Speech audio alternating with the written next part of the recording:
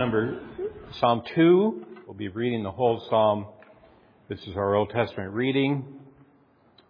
Psalm 2, beginning with verse 1. Hear now the word of the Lord. Why do the nations rage and the peoples plot in vain?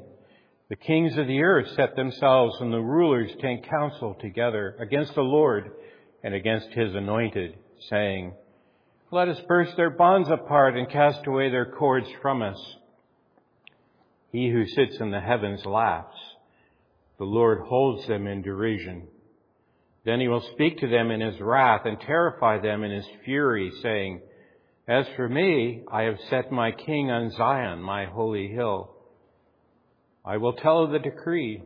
The Lord said to me, You are my son. Today I have begotten you.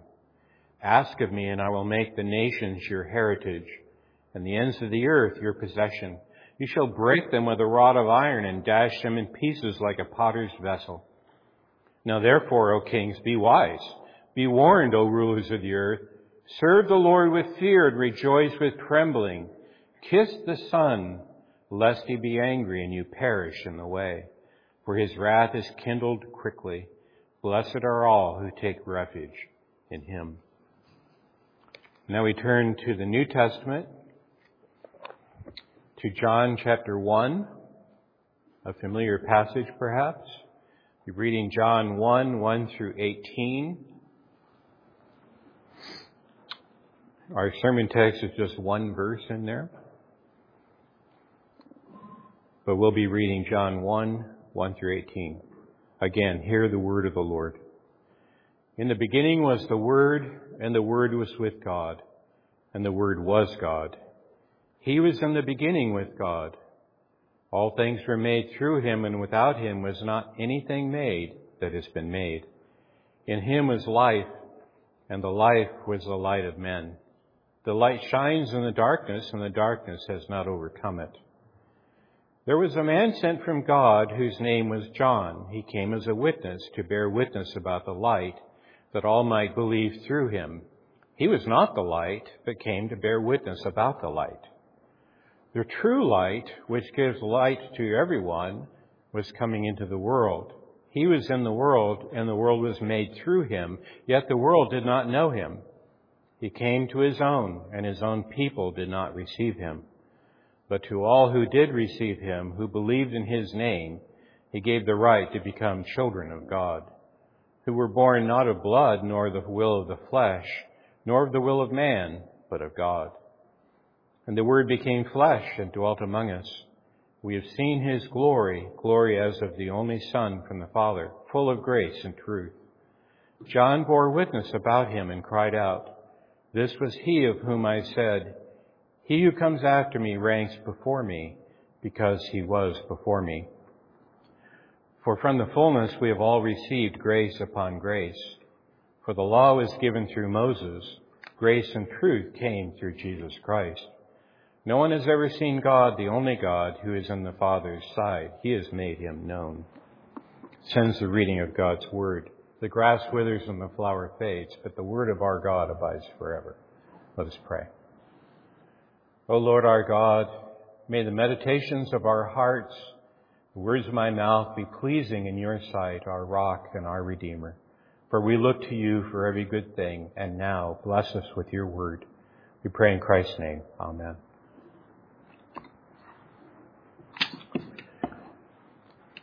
Next week, I am going to begin a series in the Gospel of Matthew.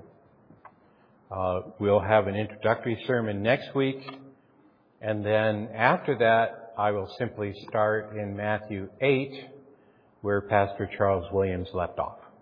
So 2 weeks, we'll just start where he left off and go through Matthew. So that's the plan. But this is a one-off. This is an unusual sermon. I have to confess to you, I've done a lot of unusual sermons in my day. But you could call this a catechetical sermon. It really is a creedal sermon. It struck me that it would be worth your time to talk about something in this text And it raises some questions in your mind I'd be happy to talk with you privately about. But I want you to be assured that this is all well thought through, things I've worked with for many, many years. And this is something that I would dearly love you to have a deeper knowledge of. And that is something we professed in the Creed, in the Nicene Creed. In the Creed, it said that the Lord Jesus is God's only begotten Son. Only begotten. And particularly for our young people today, they may never have heard the term begotten. It is not a current English word. Or if it is, it's not in my circles. Although, my circles, I guess it is, because we do a lot of theology, and begotten is pretty common. But it is a term that you need to know. It has a lot of significance, and it is found in the Scripture. In the Creed, we said, we believe in one Lord Jesus Christ, the only begotten Son of God, begotten of His Father before all worlds. That was in the Nicene Creed, which we just confessed together. And it's my conviction that if we're going to confess this creed, we got to know what it is. It's not formal. You don't just recite words without knowing what they mean. So this is why I'm taking your time today by talking about what only begotten Son means. That really is what we're talking about. What does only begotten Son mean when it comes to the Lord Jesus Christ? Now, begotten comes from the verb in English, beget. Another word we don't use, beget somebody. However, we do have that prefix on other words. Become, begin, befall, begrudge, and my favorite, bedazzle, and befuddle. After the sermon, you won't be befuddled, I hope. See, befuddle, cause somebody to be fuddled. Begotten, cause somebody to be gotten. That's where that comes from in English. And it's a very important term in this theological context because to beget is the action of a father in bringing forth a child. Whereas bear, to bear a child, is usually in the original a term that's a different word, and it refers to the action of a mother, to give birth.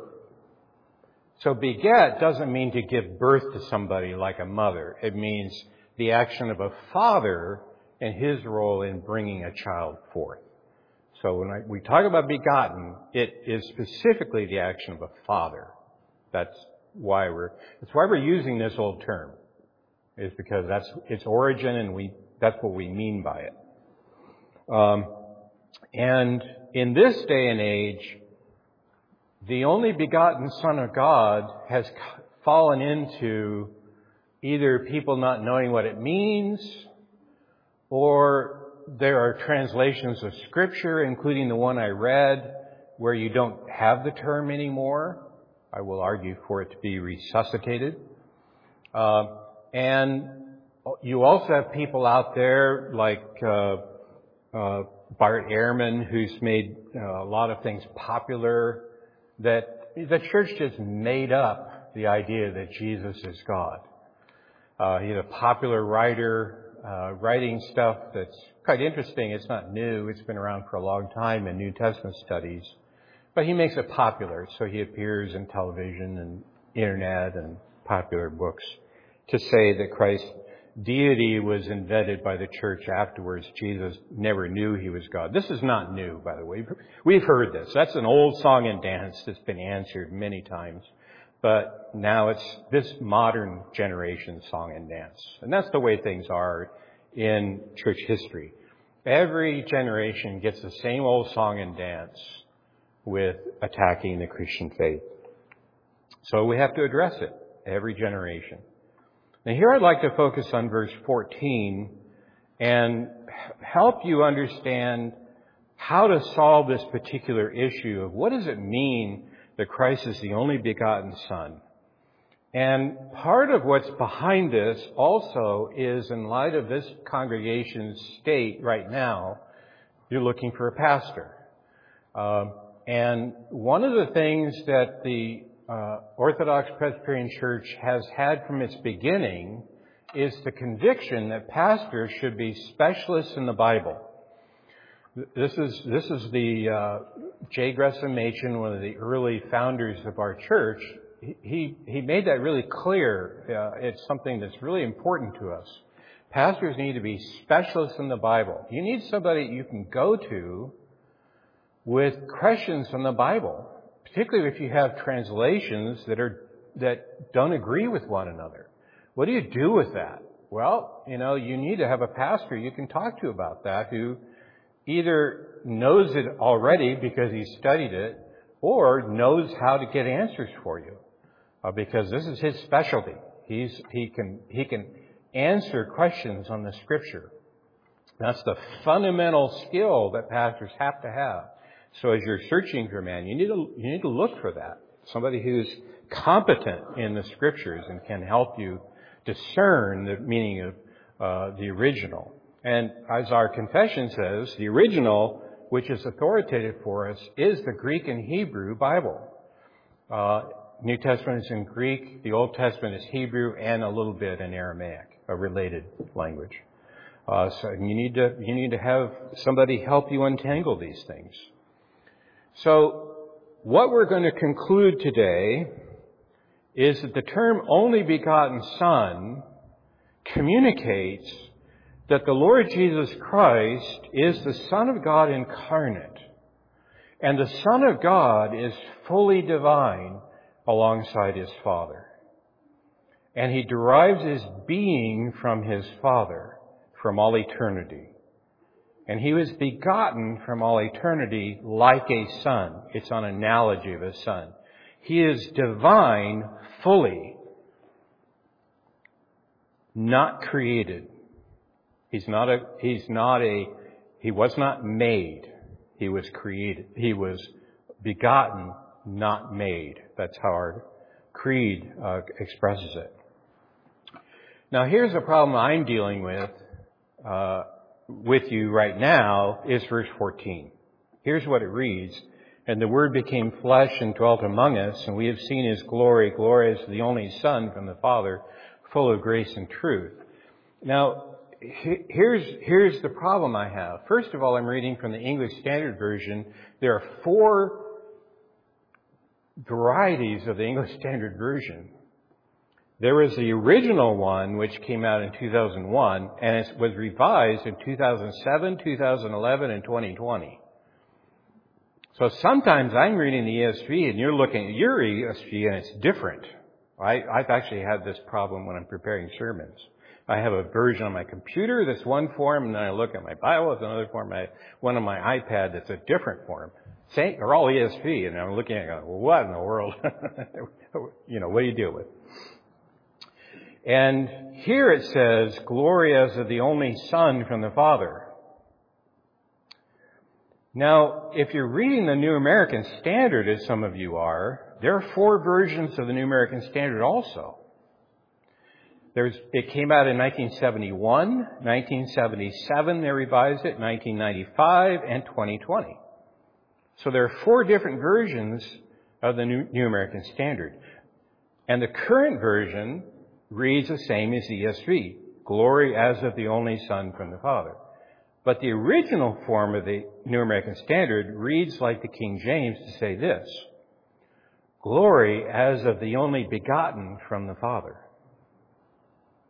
Glory as of the only begotten from the Father. Because the word Son is not in our text. Our editors, the translators are adding that word, Son. It's not in the text of John 1:14. So what do you do with this? First of all, brothers and sisters, I'm not going to draw back from the truth of this. It's just a fact that you should know. All translations are commentaries to a certain extent. That's just a fact. The whole process of translating from one language to another is an interpretive process. So you're making an interpretive judgment.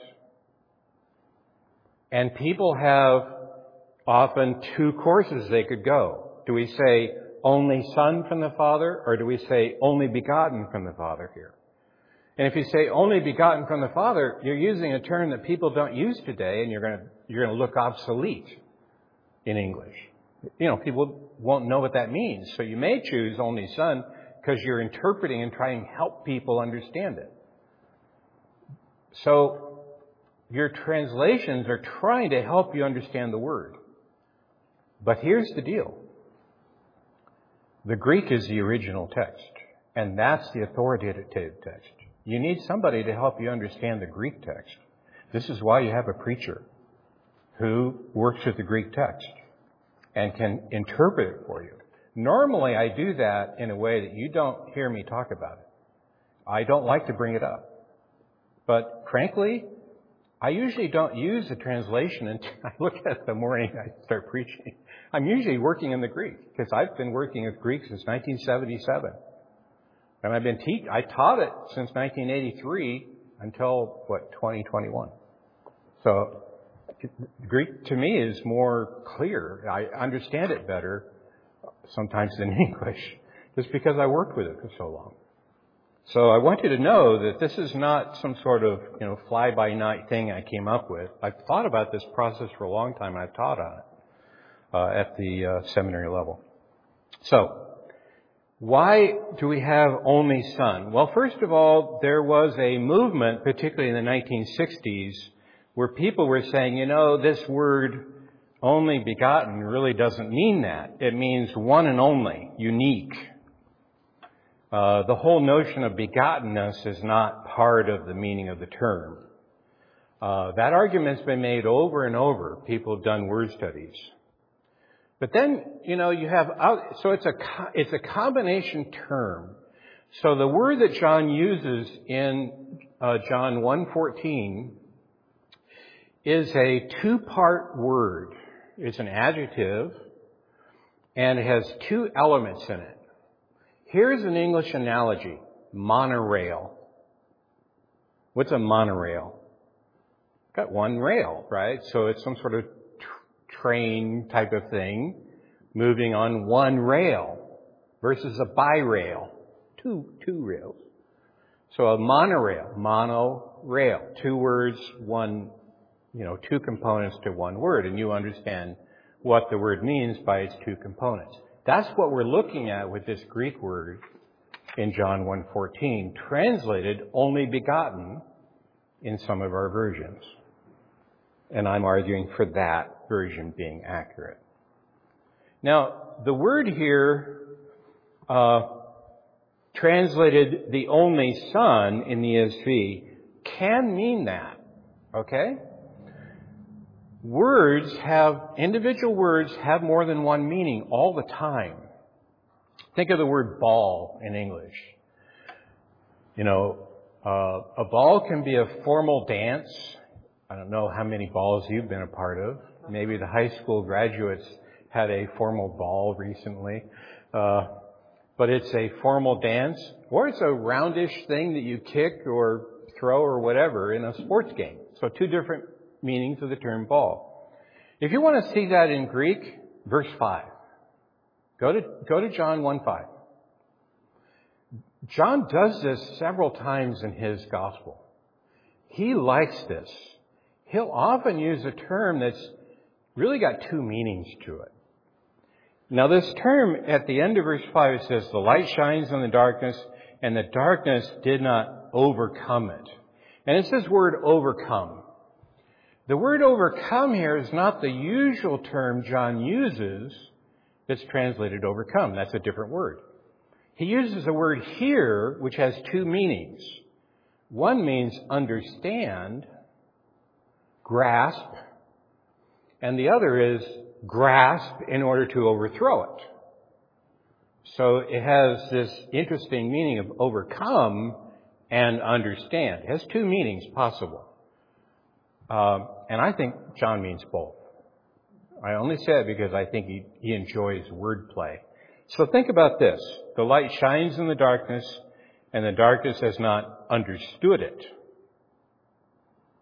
Didn't know what it was. The light shines in the darkness, and the darkness did not overthrow it. John is actually developing both of those in his gospel. You keep reading his gospel, you'll see both of those are things that he's teaching in his gospel. He's sort of hinting to you, this is two threads that now you start untangling. You'll see I'm going to talk about those in my gospel. Well, that being the case, verse 14, we just need to do basic Bible study technique. There's nothing secret. There's no magic here. I'm not pulling any rabbits out of the pulpit. This is simply the kind of thing you do with any Bible text. The first thing is to look at the structure. The structure here is very interesting and helpful. This is called the prologue of John, verses 1 through 18. And the prologue is arranged in a very interesting pattern. And it's like this. It's a pattern where you have elements that correspond to one another. And I liken it to a 5-card poker hand. I've never played poker, of course. Don't get any ideas here, but if you had a 5-card game of some sort, all right, with 5 cards. Imagine if I were to arrange my hand like this: king, queen, ace, queen, king. Right? That's what this looks like in verses 1 through 18. King, queen, ace in the middle, queen corresponding there, and then the king's on the outside. That's what we have in this structure. The structure here is that the queens are verse 14 and verses 9 through 10. They correspond in this structure. So verses 9 through 10 will illuminate verse 14. There's a repetition of ideas here.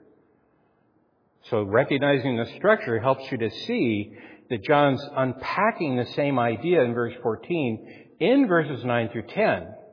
That's just a fairly common biblical structure.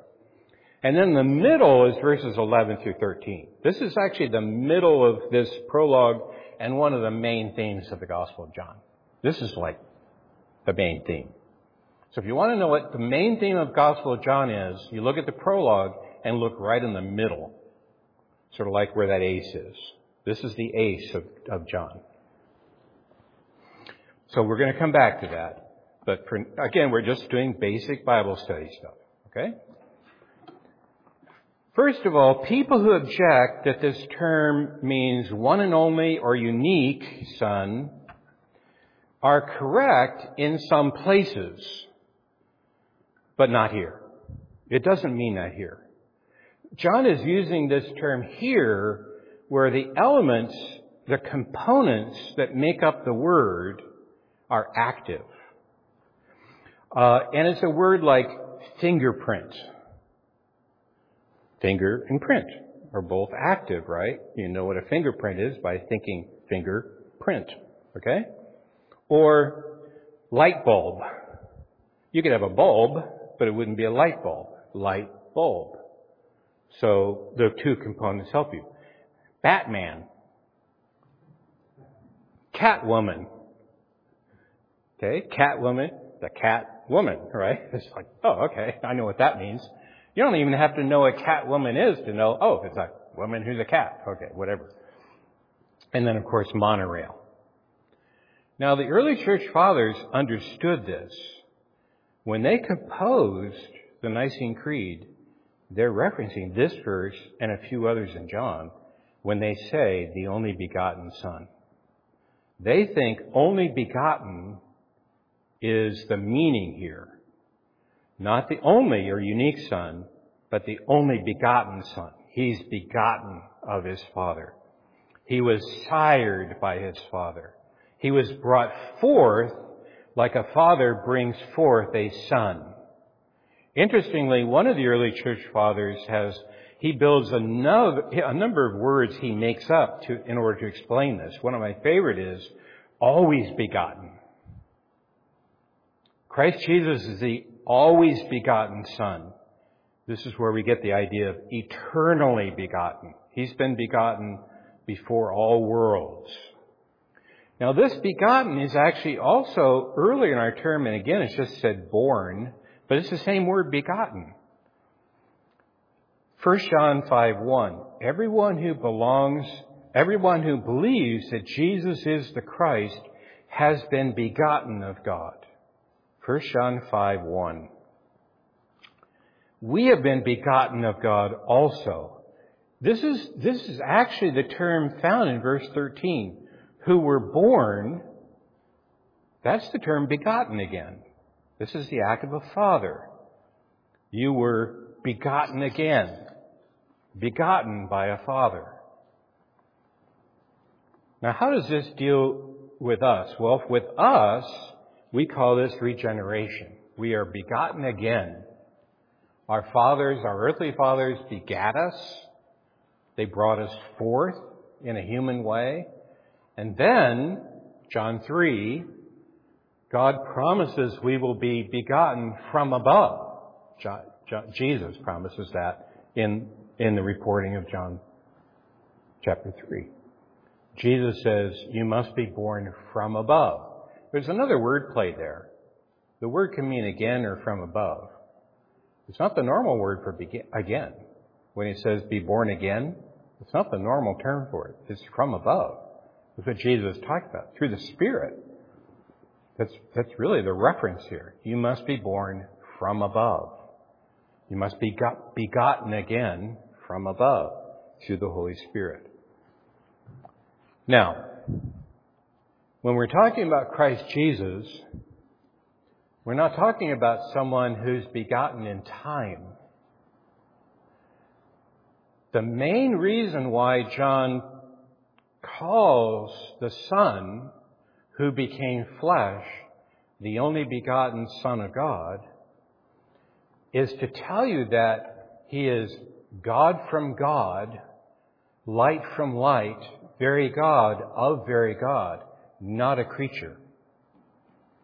In the same way that you share in the nature of your parents, particularly your father in this case, when we talk about begotten, you have a human nature derived from your father. And your mother, of course, but we're just talking about begotten, just your father in this case. Likewise, Christ has a divine nature derived from His Father. The Father has always been the Father. He did not bring forth His Son in time. He is eternally begotten. Because He's always been the Father. When you call upon God as Father, He's always identified Himself as Father because He has an eternal Son, begotten of Him, sired by Him eternally. And, of course, we're talking about something similar to us. We'll return to that. Christ was not begotten in the same way that we are, but it's similar to us so that we can understand it, particularly the fact that we share in the nature of our Father. Christ shares in the nature of His Father, the Son of God incarnate. He is begotten of the Father before all worlds. He derived His human nature from Mary, but His divine nature as the Word, the Son of God, comes from His Father. And this is the importance of verses 9 and 10. I'll ask you to turn there now. John 1, 9 through 10. The true light, which gives light to everyone, was coming into the world. This is the Lord Jesus. He was in the world, and the world was made through Him. Yet the world did not know Him. He came to His own, and His own people did not receive Him. But to all who did receive Him, who believed in His name, He gave the right to become children of God, who were begotten not of blood, nor the will of the flesh, nor the will of a husband, but of God. So I read the 9 and 10 and the middle part. The true light, which gives light to everyone, was coming into the world. He was in the world, and the world was made through Him, yet the world did not know Him. The world was made through the Son of God. He is the Creator God. He's not a creature. Because all things were created through Him. He is the Creator, through whom the Father created all things. This is what John has told you so that in verse 14 you're now prepared to understand what that means. And the Word became flesh and dwelt among us, and we have seen His glory, glory as of the only begotten from the Father, full of grace and truth. You see in Christ Jesus the glory of a divine person equal with His Father in power and glory. Of the same nature as His Father, the Son of God is God, come in the flesh. That is what John just told you. And we beheld His glory. This glory that He shines, like, for example, on the Mount of Transfiguration, and you see in the transformation of His resurrection. But when He comes into the world, you're seeing a glory that's hidden, but it's a glory of grace. You're seeing grace incarnate. You're seeing the love of God incarnate. God proving His love to us in that He sent His only begotten Son to be born of a woman, to be made flesh, to be made like us in every way.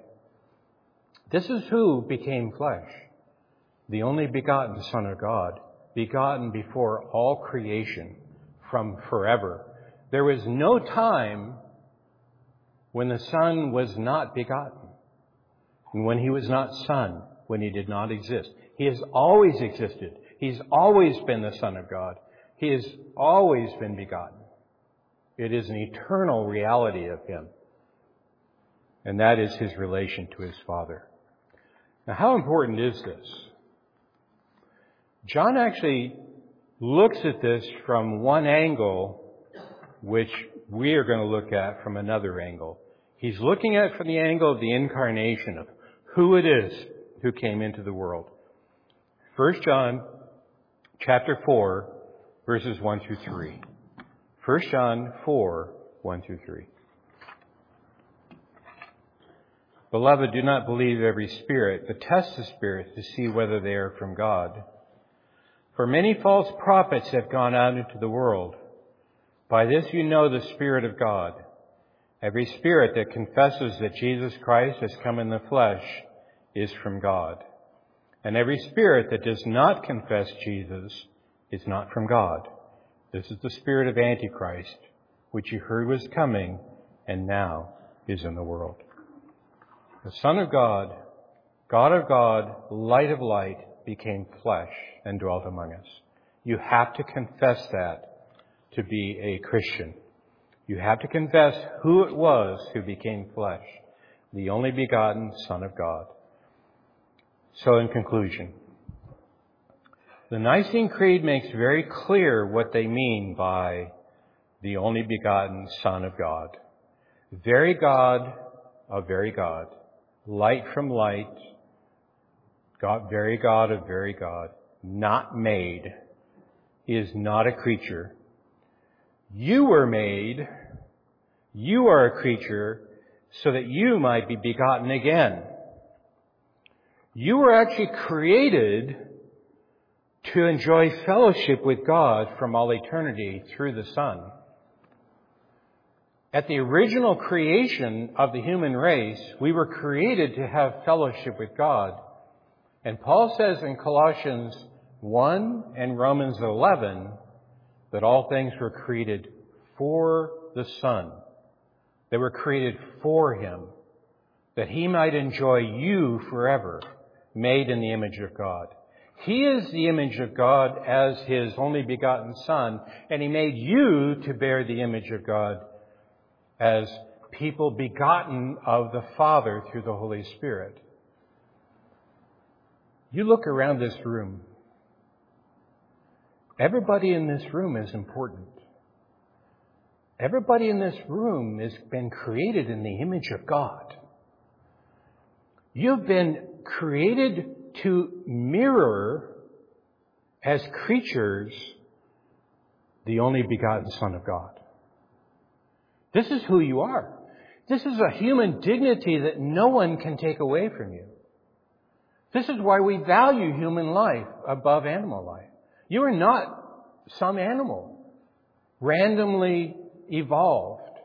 You have been created by God to image the Son, and that He might have fellowship with you. Your being born anew from above is not some passing whim that just entered God's mind. Oh, I think I'll do that. Let's see how that works. That's not what happened. You were created with that in mind. You were always in His mind that He would have you in His family and bring you forth into glory, glory as of the only begotten. You were made that you might be begotten again and remade in the image of the Son of God. Ephesians chapter 4. From glory into eternal glory. The Word became flesh and dwelt among us. We've seen His glory, glory as of the only begotten Son of the Father, full of grace and truth. The grace of God embodied. John bore witness to Him and cried out, "This is He of whom I said, He who comes after me ranks before me because He was before me. For from His fullness we have all received grace upon grace, glory upon glory." This is the Son of God's mission, why He became flesh, that He would have you in His family. He would remake you to be begotten of His Father through His own work. And brothers and sisters, that's what He accomplished. He accomplished bringing you into eternal life by sacrificing Himself, that you might be born again through the Holy Spirit, purified, remade, renewed in the image of the Son of God. And you now are sons and daughters in a new family through the work of God. Praise the Lord. This is how important it is to confess these things. Only the Son of God incarnate could accomplish this. He could bridge the gap between God and humans because He's the God-man. He is our mediator. He is the bridge who brought us into the fellowship with the Father. Grace and truth embodied. Amen. Let's pray.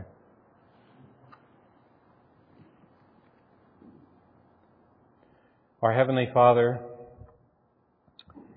this is a difficult passage. It's kind of typical. There are passages that look really easy that are more profound than we can even express. Help us, O Lord, to confess this Christ, this only begotten Son of yours. It's a mystery we cannot penetrate, but we can confess it. We can confess it joyfully. I pray that my brothers and sisters, no matter how old or young they may be, may rejoice in the truth that the Son of God incarnate came for us. God from God, light from light, the only begotten of the Father, came and became flesh for us, that we may have life everlasting and be transformed from glory into glory. Help us to grow in our appreciation of this truth and in the truth of it. Pray in Christ's name. Amen.